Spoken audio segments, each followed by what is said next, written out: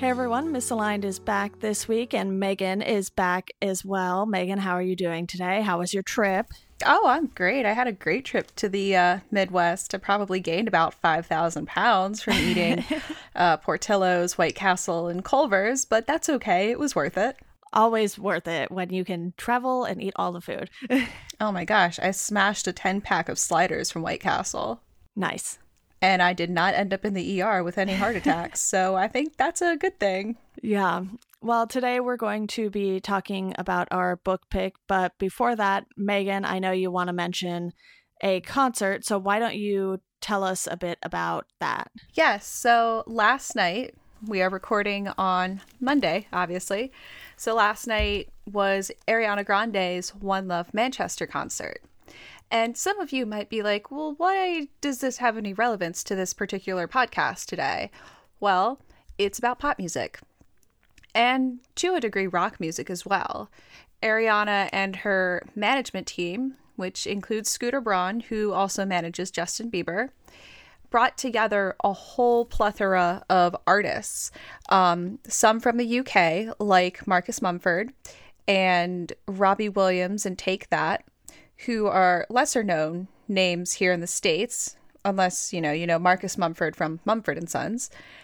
And she also brought together a huge selection of American pop stars like Katy Perry, Miley Cyrus, Justin, of course. And she also had artists like Imogen Heap perform, Little Mix, and Coldplay. And the Coldplay performance was actually really cool because if you're not familiar with musicians from Manchester, you might not realize that Oasis is originally from Manchester. And Coldplay, or rather Chris Martin with Ariana on the stage, sang a cover of Don't Look Back in Anger. I know that on the internet there were some rumors being passed around that, Liam and Noel Gallagher would reunite for One Love Manchester, put to rest, that feud that they've had for years, to sing that song, which would have been wonderful, but they didn't. And in a surprise twist after Coldplay set, Chris Martin invited Liam Gallagher up on stage, and Liam performed some Oasis hits like Live Forever and one of his new songs, because he's doing the solo thing too right now. And sadly, Noel did not join him. If you paid attention to music news within the past year or so, the brothers have been feuding that badly that I believe Liam called Noel a potato, which is my favorite insult of all times, and also what I call my brother, not as an insult though, because he is a potato. But Liam took to Twitter and kind of put his brother on blast. He's like, yeah, you were out of the country, so were all of us, but we made it there. With a choice expletive, which probably I won't say for the sake of, this podcast has a decent PG rating. But yeah, it was a great show. Ariana brought together a great group of people. And you know what? It shows that she has a big heart. I'm still not hugely fond of the fact that she's got Broadway training and she still can't enunciate to save her life while singing live, but she's got a great range. I'll give her that.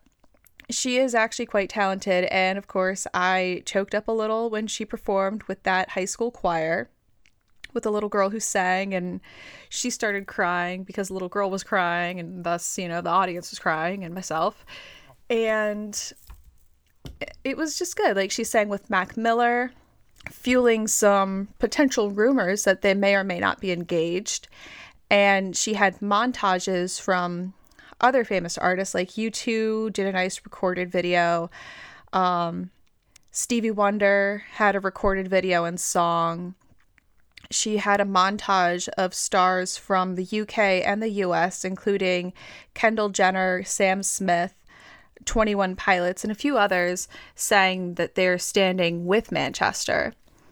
And last I saw, I believe that over $9 million was raised for the British Red Cross for the victims of the Manchester bombing.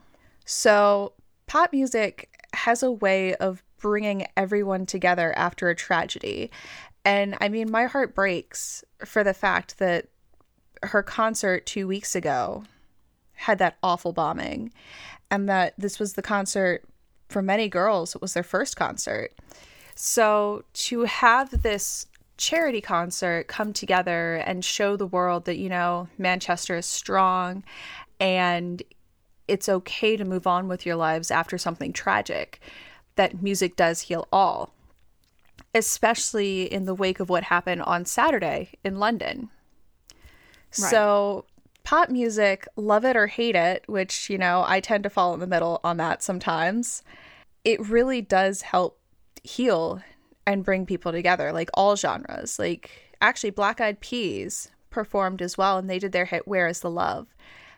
And Ariana, her vocals were fantastic on that song. Fergie left the band. I think it was announced last week that she was leaving to focus on solo stuff or being a mom or something. I don't know. So to see Ariana fill in, that was actually really wonderful. And unfortunately, in the wake of 9/11, that seems to be the song that a lot of people choose to play ad nauseum to show that, you know, we need love in today's world. Right. And I think because of that association too, it's sort of the one that gets brought up the most when things like these happen. And do you know if Ariana performed with every single person or? Yes and no. Okay. So she definitely did perform with some of the artists, like Chris Martin had her on stage to sing Don't Look Back in Anger. And they actually put the lyrics on behind Chris, which was really cool because I'm sure a lot of the kids in the audience might not have heard of Oasis, or even in the United States, some people might not have known what that song was. Just like I'm sure a lot of teenagers here watching probably didn't know who Oasis was or Liam Gallagher. Right. And she definitely performed with Mac Miller, as I said. She sang with the chorus, Black Eyed Peas. She did a lot of solo stuff. She made a last-minute switch in her lineup of songs to sing Side to Side, which she chatted with the mother of one of the victims, Olivia, who was a teenager killed in the bombings. And Olivia's mom said, you know, Olivia would have wanted to hear the hits. She would have liked to hear something upbeat and happy, which is why she did that one. And at the end, for the song One Last Time, she actually had what appeared to be mostly everyone that performed that day with her on stage singing in the background. Okay. Yeah, because like I was telling you before we started recording, I didn't even know that this was happening yesterday. I knew there was something going on, but I hadn't been keeping up with the when and where of it. And, you know, I was watching a movie last night and I switched it back to the TV and this had just started, but it was already, you know, like 10 or 11 at night. And I knew it was going to be quite a few hours, especially if, you know, there were that many people performing. So the only song I caught was Where's the Love? And because she was performing with the Black Eyed Peas on that, I wasn't sure if she was just going to be performing with everyone or if it would be a mix. So it's really cool that she did end up going with the mix though. And you know, what they did was definitely great. And they had a huge venue to do it at, too. Mm-hmm. I'm not sure what venue it was at because I'm not quite familiar with British venues. But what I will say is here in the States, you could watch it on Freeform, which was formerly known as ABC Family. And I know that several iHeartRadio top 40 stations were live streaming it as well, because during part of it, so it started at 2 Eastern time and ended around 5. So that's a hefty lineup for a show. Right. But I was going to Chipotle yesterday and was channel surfing and actually heard, Little Mix. No, I take that back. Ariana was on stage singing and then it went into Little Mix. So I liked that there was a partnership with iHeartRadio to get this concert live to anyone who wanted to hear it if they weren't at home watching it on television. Yeah, definitely. Well, why don't we go ahead and discuss our book pick now, which for the sake of everyone, I'm just going to call it Yeah, Yeah, Yeah by Bob Stanley, because it has quite the long title. If we end up saying the whole thing every time, it would be a little ridiculous, but this book was quite a long one. So, Megan, I know it took you and I quite a bit to read this one, and then with your trip, we had to push the episode another week, which was lucky for me because I still was not done with the book when you told me that. So, yeah. I mean, I got through it pretty quickly. Right. It just took you a while to get it from the library, right? Yeah. So the day it was supposed to arrive back in the library, it hadn't yet. And I was just like, oh, great. This is going to be fun. Right. So I got it a few days after it said it was supposed to be back.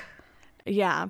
Well, I just want to talk a little bit about why it sort of took me personally so long to get through this. Because as you know, Megan, I don't really take too long to read books. I think you and I are kind of on the same page here, where we read so much that for it to take me a while to read a book is kind of like a weird thing. And I think because I took classes at Drexel that covered similar content to this, or sometimes the exact same content. You know, I took various classes on like rock music, pop music, what have you. So there was a lot of overlap for me. And the way that this book was written, it sort of made it feel a lot more like a textbook for me. And one of the things that was sort of making it hard for me to get into my reading flow was when, you know, Bob Stanley would mention a song and then he would have to put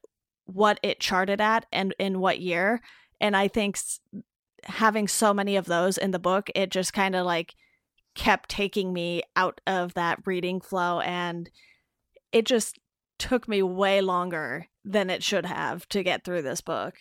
Oh, you mean like in chapter 39, Islands in the Stream, the Bee Gees, where it literally starts out listing the 1978 Billboard #1 hits?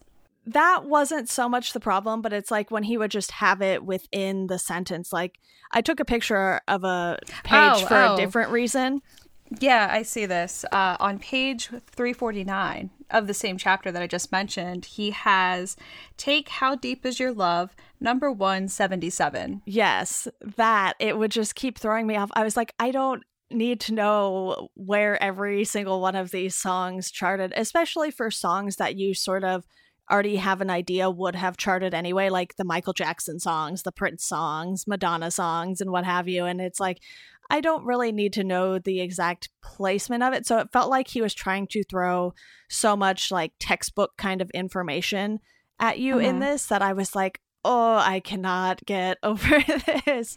And, you know, he would do it multiple times in the same sentence, too. Like, I have one, it's from the metal chapter. And this actually was not the sentence I was going to quote, but I'll use it as an example anyway. It says, along with the sequencers that updated their sound on Here I Go Again, #1, 87, and Is This Love, #2, 87, there was now poodle-haired eye candy for the girls, too, and just so the boys didn't feel shortchanged, Coverdale's wife, Tawny it looks like it should say Kitten, but I don't actually know, regularly appeared as a vixen in their Duran Duran styled vaguely erotic videos.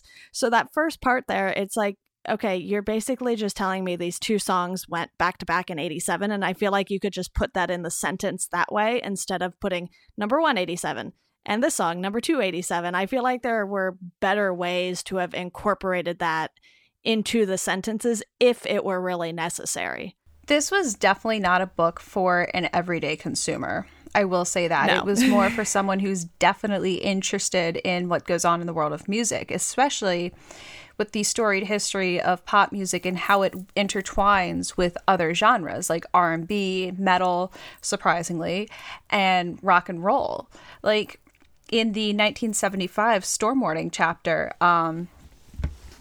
there's a little blurb in here about the Ramones. And it's quite interesting where he talks about how the Ramones had scored a few minor UK top 40 hits with Sheena is a Punk Rocker, Swallow My Pride, and Don't Come Close, which the radio wouldn't touch. In the States, Rockaway Beach was their only sniff of a hit. And it's interesting to see the statistic because it charted in 1978 at number 66. So this book also wasn't quite for an American consumer either. The author is British, it appears. Right. Yes. He is a music journalist, DJ, and record label owner who lives in London. And he co-founded the band Saint Etienne. I probably butchered that, and I'm sorry. But this book also focuses on some chapters that, you know, I probably glared over because it was something that just didn't interest me. For example, it comes a lot later on. Like, in the 60s and 70s, Brit rock was almost synonymous with a lot of American music because of Beatlemania, because of the Rolling Stones. These Brits got so popular here that it's just hard to imagine what even the American landscape would be today without them. So, I mean, he even opens the book too, talking about Bill Haley and Jump Blues and Elvis Presley, getting into some of the American grit. And he doesn't really fully get into, say, British stuff until chapter 5. But it focuses on a wide amount of genres like folk, rock, hip-hop, soft rock, hard rock. Some chapters will specifically focus on bands like the Monkees or the Sex Pistols, the Clash, and punk rock. So it goes in. I like how it's organized because it does go from the beginnings all the way through modern day. Right. And this edition, it is important to note, is the first American edition, at least the one I checked out from my library. It was originally written in 2013, and the first American edition came out in 2014. And the British version actually got a smaller title. It was first published in Great Britain under the title Yeah, Yeah, Yeah, The Story of Modern Pop. Right. So this book, it appears, had a lot of the British stuff taken out just for American audiences. So in here, I mean, we've got This Is Tomorrow, Kraftwerk, and Electropop. And if I'm remembering this correctly, I do believe that Kraftwerk was behind Zombie Nation, maybe? I don't know. Wouldn't surprise me. I have no idea. I'm probably going to go look that up when I stop talking. But electropop, you've seen interwoven into the American landscape now with artists like, I don't know, the Chainsmokers with their bland, awful version of electropop. And another thing in here, like, they talk about Chicago and Detroit house and techno. I mean, if you're really, really, really into music and different genres, then yeah, maybe that would be something that interests you. But house music hasn't been something that I've ever wanted to really seek out. It's fun to dance to from time to time, I guess. I don't know. But then it goes into Smiley Culture, Acid House, and Manchester.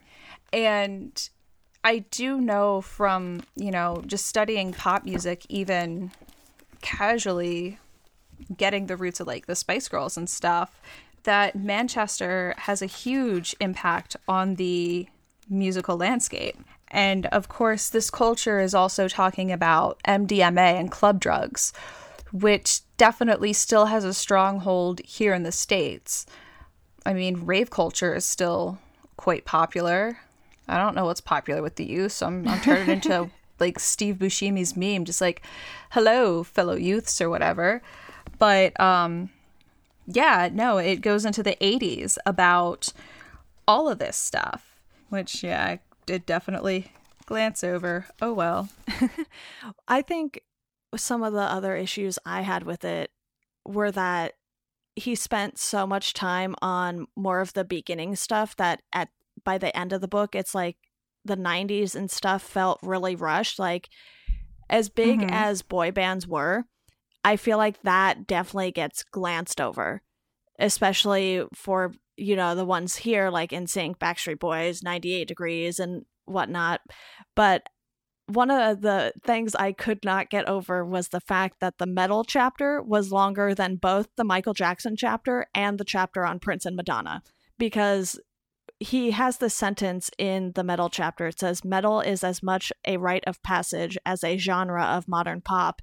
And I don't know if I could disagree with that any more than I do, because I feel like anyone who is involved in metal music, and I don't want to speak for all of them, I'm sure maybe some of them enjoy pop music, but I feel like most metal bands and metal band members don't care about pop music at all and would not think of themselves as pop artists in any way, shape, or form, basically. So this book really felt like to me that one of the points he was making was that all genres sort of have something to do with pop. And I think that's why, you know, you have a lot of these different genres included. And while that might not be something I agree with in the way of them being involved or part of pop music, it's still informative about those genres. So I think the thing I'm more hung up on is the fact that he's calling this the story of pop music and then throwing in all these other genres instead of just making it sort of like a story about music in general. Right. Before I go on, Zombie Nation is actually by Kerncraft 400. Close enough to Kraftwerk, so I'm sorry. It has craft in there. Completely. But yeah, no, I did find it interesting. Like I said, this book was definitely tailored towards British audiences, and I feel like when they decided to make it in America, they just hacked out the things that they thought American audiences might not like. And for some reason, some people think, oh, America, rock and roll. Sure, let's keep in all these things. Because there's a chapter in here about hard rock. Right. Which I actually found quite interesting, especially since it mentioned, you know, Fleetwood Mac. And I'm still on a kick from seeing Guardians of the Galaxy 2. Where, and I quote one of my friends, he said that movie turned him into a Fleetwood Mac fan. Interesting. Yes, if you've seen the film, you will probably understand why, because it might be one of the best scenes I've seen in an action movie without, you know, giving out spoilers.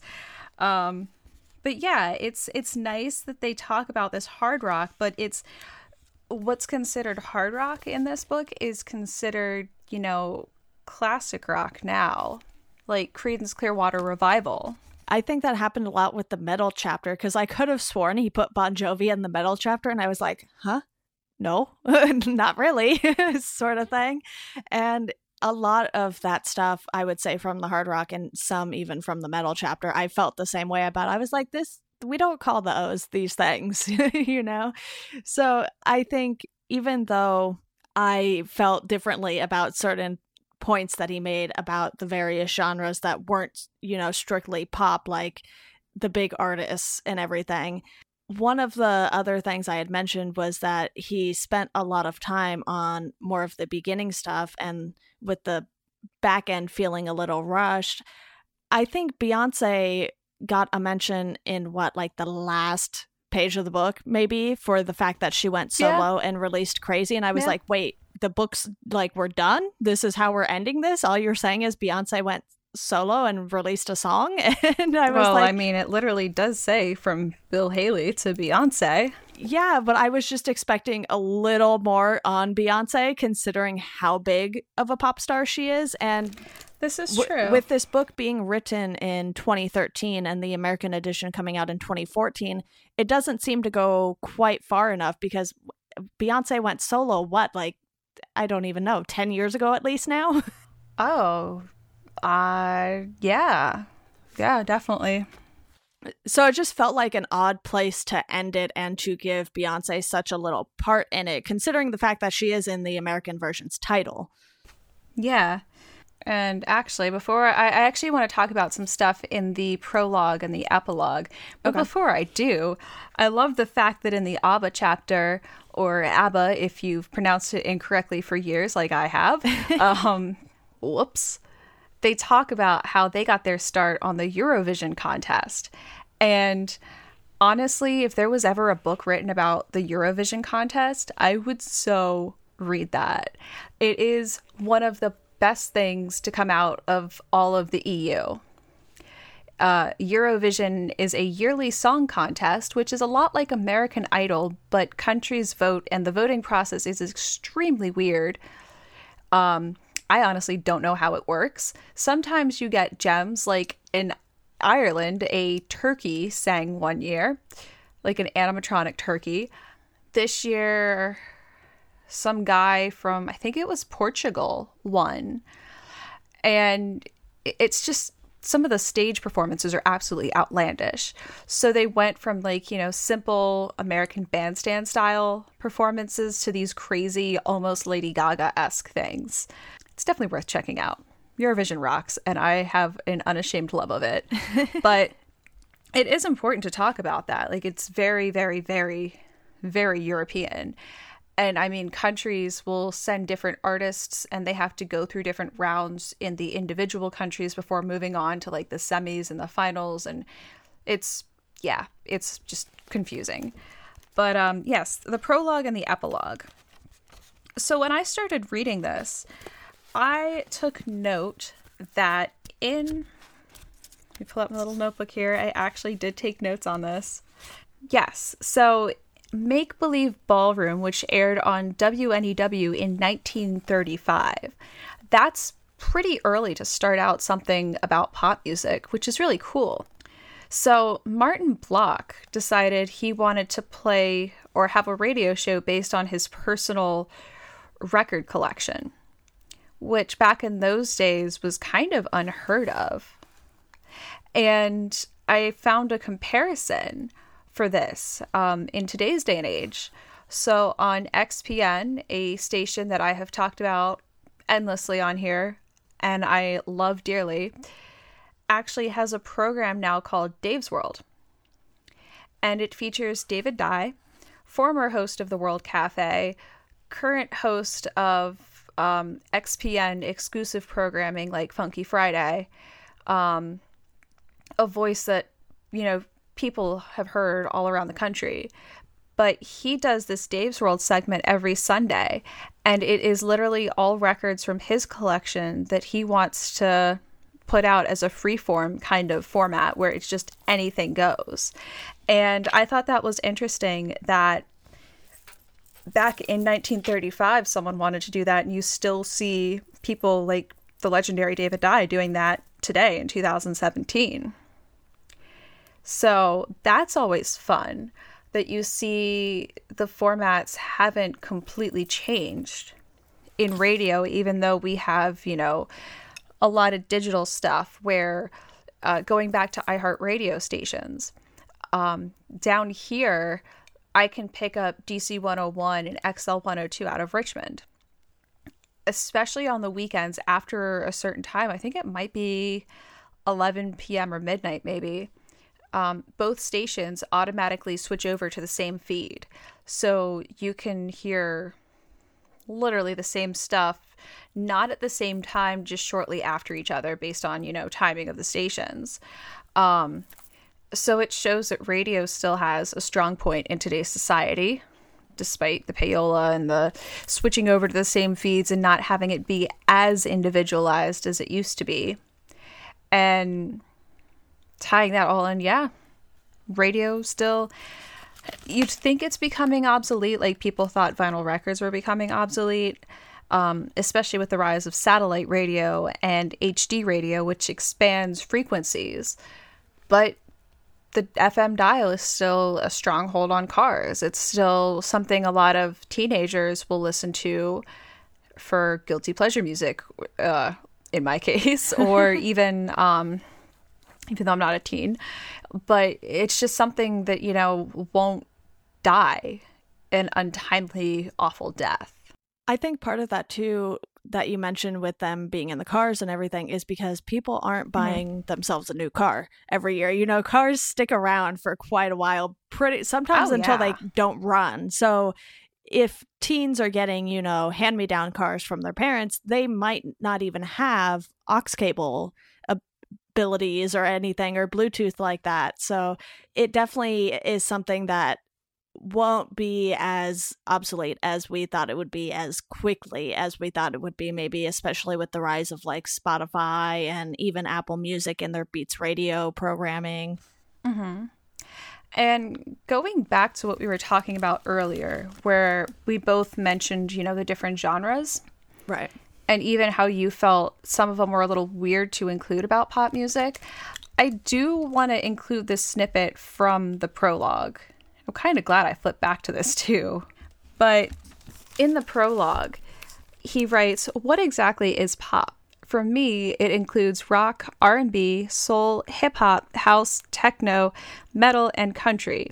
If you make records, singles, and albums, and if you go on TV or on tour to promote them, you're in the pop business. If you sing a cappella folk songs in a suburban pub, you're not. Pop needs an audience that the artist doesn't know personally. It has to be transferable. Most basically, anything that gets into the charts is pop, be it Buddy Holly, Black Sabbath, or Bucks Fizz. So the Patti Smith groups, Because the Night is pop music, as is Chariots of Fire by Vangelis, I think I said that right, and the Marcel's Blue Moon. The charts are vital social history." So that's probably also why he's including the chart numbers, because, as he says, it's vital social history. And the fact that he considers all of that pop is very interesting, because you wouldn't think that maybe like an indie artist, of which there are 10 pages about the start of indie music in this book. Right. Wish there was more. But it's hard to kind of picture someone, say, if we talk like indie folk, for example, in today's day and age, it's kind of hard to imagine a band like Pinegrove making it on the pop charts.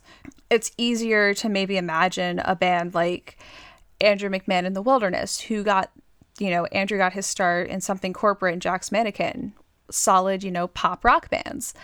And to see him fully transfer over to the pop airwaves is very interesting, but it shows that ebb and flow, and that more people are actually noticing his music. Right. And I think for me, I just think that there are quite a few things wrong with the charts in general, especially, the Billboard charts, which are sort of the go-to for these things. And even Billboard has stuff separated into genres. So I wouldn't necessarily call the top 40 pop music just because it's the top 40. So, like I said, while I might disagree with him, this is still a very informative book. And I think it's a well-written book as well. He's definitely extremely informed on these. It's not like he was getting things wrong. It's just him and I have a different opinion. He wasn't getting the facts wrong or anything like that. So, I still think this is a good book if you really want to dive into the facts and history of these genres and, these specific artists and songs that he covers. Yeah, and actually, I kind of wish that there was maybe even a little more on Latin American music or culturally Hispanic music, because that is something we've seen, especially in the latter half of this current century going on so far. We've seen dominate the pop airwaves with artists like Daddy Yankee, who you might know as the guy behind that Gasolina song that we all dance to at like middle or high school dances. Who could forget that catchy da-da-da-da gasolina? Anyway, but Daddy Yankee is back on the airwaves now with Despacito. And in the United States, it's a #1 song on many, many charts. And what's interesting is that the song is wow, if I could speak tonight, that'd be great. The song is mostly in Spanish and features Justin Bieber. And for laughs, Justin Bieber famously forgot the words to Despacito and sang at a concert, ba ba ba. So that's funny.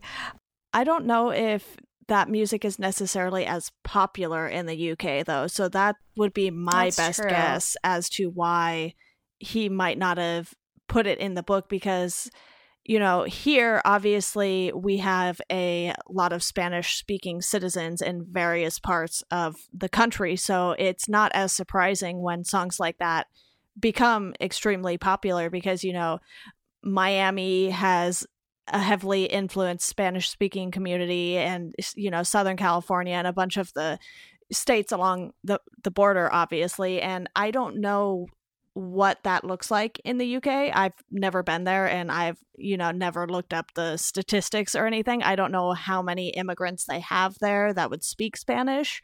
So it might just be a case of that music isn't something that resonates in the UK. And so he probably didn't think to cover it when he was doing the initial UK version.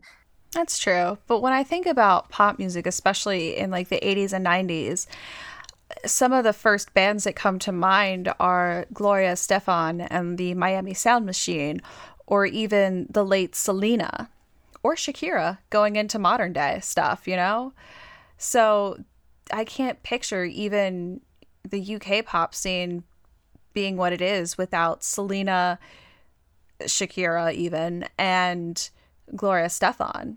So I thought that was actually pretty interesting, and I'm also going to have both Gasolina and Despacito stuck in my head now. So this is fun. But yeah, going back now to the epilogue, I like how he included this quote from Simon Reynolds back in 1992. In the future, the artist will be not so much creator as curator, someone who takes historical resources from the archives and arranges them, finding provocative juxtapositions and unexpected affinities. So in a way, this book was, an unexpected affinity with those weird provocative juxtapositions, because who else is going to compare metal music with bubblegum pop, really? Yeah, it's definitely interesting, some of the comparisons he made throughout the book, but I don't know if I have too much left to say about it because, like I said, I didn't necessarily have the same opinion as him, so I tried to approach it from okay, is this an informative book and is he getting these things right, basically? And he was able to do both of those. So like I said, for anyone looking to just learn more about it, this is definitely a book to check out. And one thing I will note too is that I did like when he sort of let his personality come through, and I don't have the exact quote or page or even chapter, but there was a moment where he was talking about black and white album art, and he made a comment that, like even a 9-year-old would be disappointed with it or something like that. And it was little moments that sort of made me want to continue reading the book and made me feel a bit better about reading the book as well. Mm-hmm. And actually, what I also like about this book is that it kind of has ties back to books that we've already covered in this, like The Song Machine, for example. In the epilogue, I'm looking at a sentence right now. Oh man, and now I'm going to have Kylie Minogue songs stuck in my head. The sentence I'm looking at is literally under songs that Kylie Minogue did. So this is fun. But yeah, the Backstreet Boys became stars in 1996 thanks to a shy Swedish hit machine called Max Martin. Right. His style was rhythmically martial and lyrically awkward. And, it's interesting because that whole book did actually talk a lot about Max Martin and hit producers that basically were song machines. Yeah, and I feel like he gave a little mention to that in this book, but he probably could have also covered some of these big producers a lot more too, especially the ones who pretty much strictly work in pop music, because I'm sure there were still producers like that, back in the 80s, 90s, 70s, whatever. I know he did mention like Phil Spector, but that's a whole different story with that man. Yeah. I mean, it is interesting in here. Oh, God. Really? Oh, Jesus. This is what he chooses to represent United States music. Oh, boy. While post-grunge blue-collar rock by the likes of Nickelback, Live, and Creed continued to be hugely popular in the States, it had no sense of progress. It existed, like Walmart existed, to serve a need, a consumer demand. Yeah, I remember that sentence too. Oh, what a cringeworthy sentence. Oh boy. I mean, Live isn't terrible, but keep in mind I grew up in Central PA, and the band Live with their hit Lightning Crashes is from York. So, I kind of have a soft spot for them. But Creed and Nickelback are fun to snark on. Especially, imitating Scott Stapp with arms wide open. Anyway, it's interesting, too, that in here, he also mentions that the first flush of the pick and mix digital era has led to many of pop's biggest names appearing on one another's records. Rihanna and Coldplay, Katy Perry and Kanye West, David Guetta and Flo Rida, and Nicki Minaj. And that goes back to kind of what I was talking about with Ariana, because, she's collaborated with some of the biggest names. Like, she sang Don't Dream It's Over with Miley Cyrus, which I think they initially sang together for a Happy Hippie video series, which is Miley's foundation that I believe helps LGBTQ youth across the nation.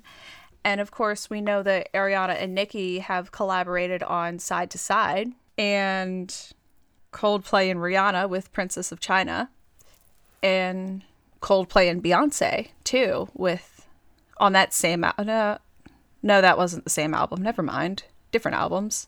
See, I'm getting my discographies mixed up now. I'm so sorry. But yeah, also it's also really interesting that he thinks the modern pop era has come to an end, saying that greed, ignorance, and the compact disc, the Trojan horse of digital technology, brought the modern pop era to an end. And I'd say that, yes, we are in a very digital era right now, but I wouldn't say that modern pop is over, per se. It's still reshaping itself. It's constantly working in new ways. Like, take Selena Gomez's new song with Kygo. It has a very country feel to it, but it still has a lot of that electronic influence that we're seeing in a lot of modern pop music.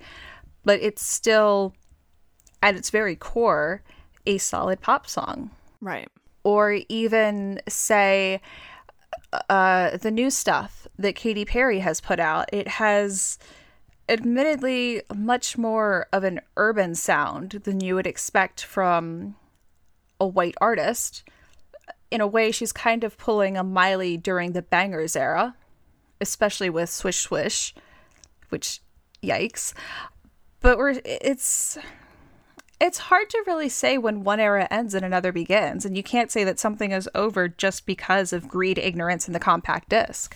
Yeah, and I think that sort of makes this feel slightly out of date because we've been in the digital era for quite a while now, and plenty of pop artists have had huge success, even with, streaming services coming about and fewer people buying music. So right. I think this book could use an update, which I think is sort of how we felt when we read Nothing Feels Good by Andy Greenwald. It's like some of these concepts were just a little out of date. Because I'm thinking in terms of Brit artists, Adele. Adele is still out there breaking records, and I mean, she's Billboard's #1 greatest of all time Billboard 200 artist with her album 21. She broke records when 26 came out. Or 25. There we go. 25. She broke records when 25 came out. It's interesting to not see any mention really of her in here because she helped also change the British music landscape. And it even, interesting to see that Top of the Pops, which, if I'm remembering this correctly, was a lot like, American Bandstand in the United States, which obviously doesn't exist anymore. And a lot of it didn't really exist when we were kids to watch it on TV. But it says the Top of the Pops could not survive the digital TV era because I guess, it's such an old, antiquated format that people don't want to watch music videos of the pop or the top pop songs anymore, much like, TRL met its demise. Yeah, and I think the way music is going on TV and everything is a lot different from how it was back then with American Bandstand and Top of the Pops and everything. Even on MTV, we've seen that music videos aren't really played all that much. And I know that bands and some of the scenes we listen to will still release music videos, but those largely just go straight to YouTube. And I think they would have to do something like that where they have like a weekly YouTube show instead of a television broadcast or something like that. And those can be pretty successful because there are these, YouTubers who make tons of money through advertising on YouTube and everything just because their videos get so many hits. But I think, we can definitely both agree that an update would have been welcome when he did the first American version, especially since it seemed like the book sort of ended around mid 2000s, like 2006 or so. And so much has happened since then. It'll be interesting to see if he does update it. But do you want to go ahead and give a ranking for this book? Give this book a 3 out of 5 going on the star scale, just because it is a lot of information, and I feel like some of it would have been beneficial if it wasn't left out of the American edition, because some of these jumps were kind of a little drastic. And the way it was chunked up, okay, I could definitely see this being used in a college course. It caught my attention because it did remind me of the Popular Music in America class that I took my freshman year of college, where we literally started at the bare beginnings in like the 1900s. Right. And continued on well through, at that point, 2009. Yeah, and for me at Drexel, I took 2 classes that were strictly just music history, and we literally started with like Gregorian chants or something like that. So I definitely took monks, always a good choice. Yeah, I definitely took a lot of classes that had books that were very similar to how this was written. So I also gave it a 3 out of 5 over on Goodreads, and it just sort of almost felt like I was back in a class needing to read this book. And I think that made it sort of feel more like a chore than it did a book for the podcast. And like you said, it definitely was informative. So I'm glad we sort of agree on that, ranking there and everything. I think we've been pretty close with most of the books we've read, though. I think so, yeah. And one of the big things about this book is it is good for history nerds like myself. Like, I was getting into this book a lot more than you were. I mean, I know your text just complaining about having to get through this just massive behemoth of a book. Which is my fault for suggesting it, because I should have maybe like flipped through the book first before just taking a picture and sending it to you and be like, hey, what about this? Yeah, I mean, this was the longest book we've read for this podcast, and I think it was a good challenge. And it was well worth the wait to talk about our May book in June. But still the beginning of June, it's okay. Like history nerds like me will definitely find this book to be interesting, and will probably dive deeper into it more than someone like you who thought of it kind of as a chore, because it was reading like a collegiate book. But I also enjoyed reading the books we were assigned in college, so I don't know what that says about me, really. I think it depended on the book for me, as far as okay. books. I mean, I've read some totally awful books and then totally great books, but this definitely falls under the totally great ranking for me, despite, probably like an average rating. Yeah. But I'm also thinking of that on not as a history nerd scale, as a general consumer. Because today I'm sure a lot of people wouldn't want to read, let's see, in total without the excess stuff, 552 pages, 556 if we include the sources and the acknowledgments. Right. Yeah, it's definitely a long book, and considering the UK edition is even longer, I don't know if, we would have needed an extra week on top of that for me to get through it. I remember reading about it on my library's website, and I'm going to go ahead and pull that up because there was an actual review of this book, which I will, in fact, be reviewing for the library's website, solely because they're doing a summer reading program, and adults can get in on the fun by writing reviews about books that they've read. Hooray!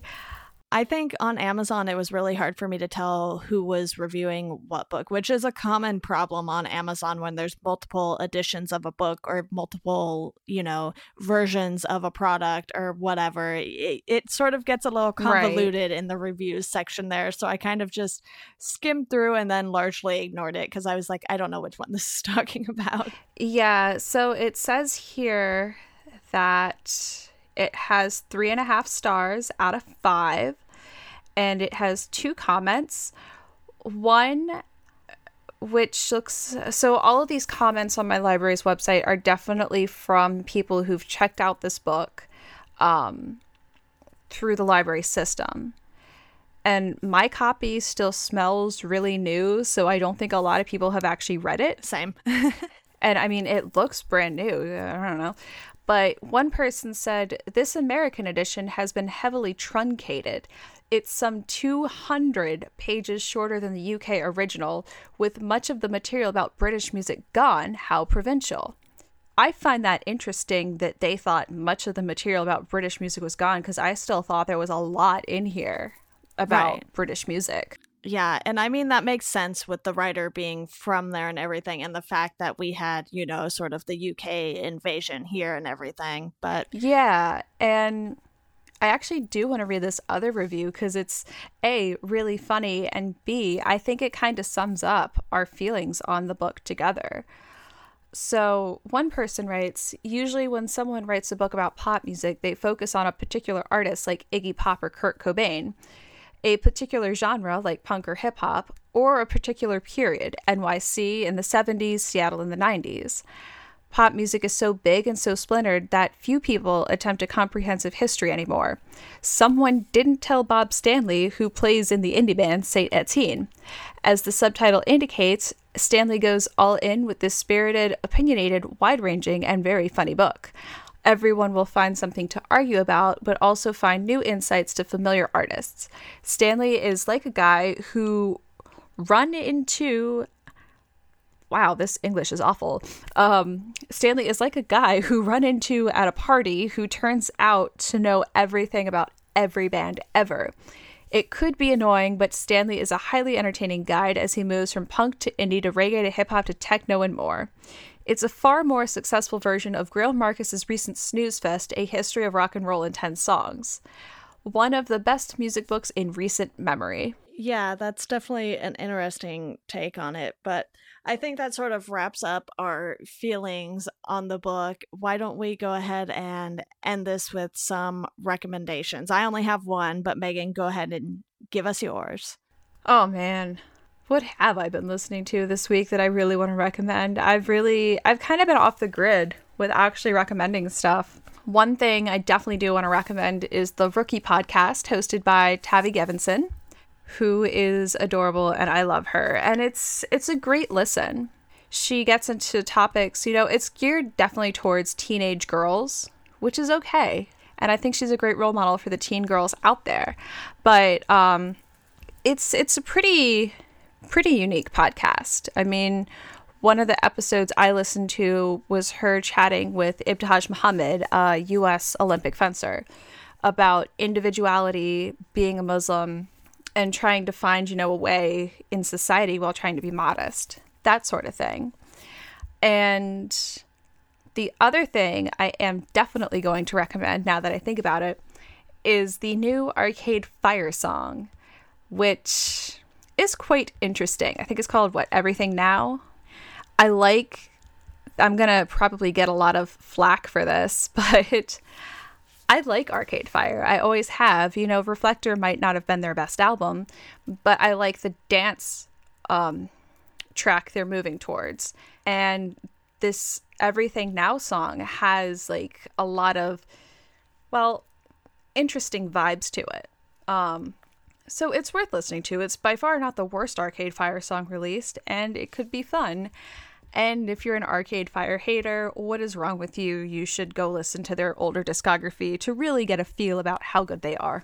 Yeah, I don't think I've ever really listened to them too much other than when they've periodically had songs on the radio maybe, and I don't listen to the radio nearly enough to even remember what those were at this point. But I also have a music recommendation this week, and it is simply to just go listen to Jason Isbell over on Welcome to Geekdom. I had done an episode on him with Craig Manning, and he has his new album, The Nashville Sound, coming out soon. It'll be out, about a week after you guys get this episode. So listen to his older stuff, maybe start with Southeastern, check that out. He is definitely a great artist to sort of give you multiple genres in his albums. You'll get some rock, you'll get some country, you'll get some folk at times. It's definitely a good mix of things. Oh, and if you were lucky enough, like any of you listeners, not you personally, Deanna, but if you were lucky enough to grab his record store day release this year, the Jason Isbell and the 400 live from Welcome to 1979, there we go. The 2 was covered on my record. That's really good, and I think a lot of people would enjoy that. I kind of wish it came with a download code, but since it was recorded straight to analog, I think not having it kind of gives it really that feel when you listen to it on a record player. But it's a really, really good album. Easily one of my favorite releases from this year, I guess I could say. That's the only one I haven't been able to listen to because I didn't grab it. Probably because I don't think it's anywhere on the internet. Yeah, I don't think so either. I'm pretty sure I would have noticed had it been on Apple Music. Yeah, I think a lot of people would really enjoy it if they could actually listen to it and not have one of the, I think it was 4,000 copies. I'm not sure. It was definitely a high number for Record Store Day, but for him as an artist and that being the only place you could get it and not being able to get digitally, it's kind of a low number, but... Yeah, actually, Ready Covers EP. Hey, we wrote about it on the site. I think Chris put how many is going to be out here.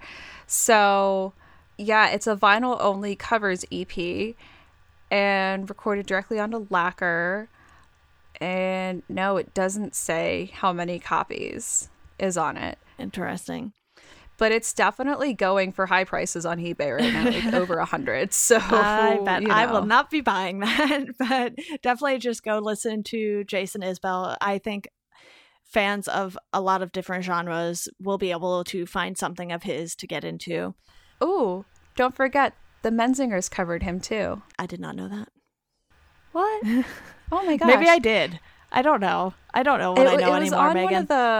It was on one of the compilations that was recently released for like the ACLU or something. Oh, okay. I think I know what you're talking about. I think they covered 24 frames. Okay. I will definitely have to go check that out. I think I heard about it, did not listen to it.